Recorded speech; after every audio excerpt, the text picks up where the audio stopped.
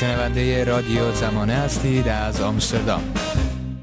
آقای نائب هاشم، این چرخه سوم از نشست شورای حقوق بشر برای بررسی وضعیت حقوق بشر در ایران برگزار شد. چه گذشت و چه نتیجه‌ای در واقع در بر داشت؟ خب این میدونید که روالی هستش که در مورد کشورها هر حدوداً 5 سال یک بار تکرار میشه.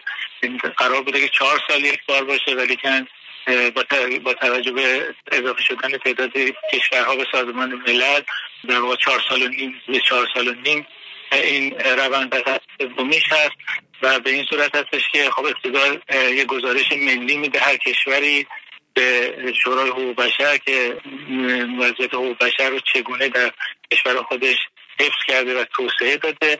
بعدن کشورهای مختلف نسبت به اون اظهار نظر میکنن، جنبه هایشون ممکنه مورد تایید قرار بدن، به جنبه های اعتراض میکنن و نهایتا این امکان رو دارن که پیشنهاد بدن به اون کشور که در این مورد جمهوری اسلامی هست به علت تعدد کشورها، برای اینکه جمهوری اسلامی از کشورهایی هستش که به شدت نقض حقوق بشر در اونجا وجود داره. 114 کشور اسم‌نویسی کرده بودن که نهایتاً 111 کشور امکان صحبت رو پیدا کردن. هر کدوم 1 دقیقه و 5 ثانیه فقط فرصت داشتن برای اینکه نظر خودشون رو بدن و پیشنهاد خودشون رو بدن. بنابراین فرصت معمولا در این فرصت کوتاهی نمیشه که بیش از 2 یا 3 پیشنهاد بدن، ولی با این وجود بعضی از کشورها تا 5 پیشنهاد را هم عملا دادن. این پیشنهادها توسط یک ترویکا یا یک گروه 3 کشوری از کشورهای عضو شورای حقوق بشر رسمی میشه در خلال روزهای آینده و روز سه‌شنبه منتشر میشه که این در واقع تمام این پیشنهادها جمع بندی میشن.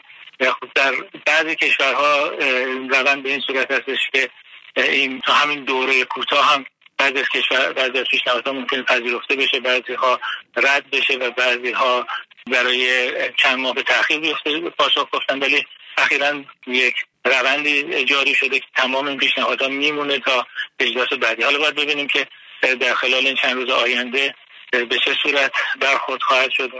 گروه ترویکا با جمهوری اسلامی به چه توافق‌هایی میرسند و این گروه ترویکا یا سگانه متشکل است از تونس، از کشورهای آفریقایی، عراق از کشورهای آسیایی و پرو از کشورهای آمریکای لاتین.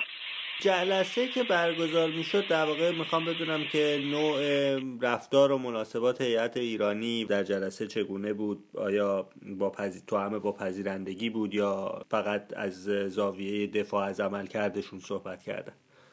در این به هر حال موضوع آقای لاریجانی که کاملا مشخصه. آقای لاریجانی آنچنان در واقع برخوردش با بی احترامی نسبت به شورا بوده که چند سال گذشته حتی حرف ایشون رو قطع کردن. این بار ایشون به یکی از اعضای گروهشون هم به یه معنی بی احترامی کرد و برای اینکه آخرین صحبت‌هاش رو به فرصت بیشتری داشته باشه برای گفتن، حرف آقای شوشتری از نمایندگان مجلس رو قطع کرد و نگذاشت که اون حرفش به پایان برسه. به هر حال این نوع برخورد آقای لاریجانی برای تمام اعضای شورای حقوق بشر مشخص است و خب داره احترام خاصی در این مجمع نیست و خب مسلمه تمام صحبت‌هایی که داشتن برای توجیه بود و بسیاری از اونها دروغ بود. یعنی به طور مشخص در راستای سفید نمایی که اونها دارن از وضعیت حقوق بشر در ایران بسیاری از دروغ‌ها رو مطرح کردن به این امید که بعضی از کشورها برای این دروغ‌ها رو باور کنن. می‌بینید که در آستانه قطعنامه جدیدی در مورد وضعیت حقوق بشر در ایران در مجمع عمومی هستیم، ابتدا کمیته سوم و بعد مجمع عمومی و شاید فکر میکنن از این طریق بتونن رو کشورها تاثیر بزنن. با ما تماس بگیرید. contact@radiozamaneh.com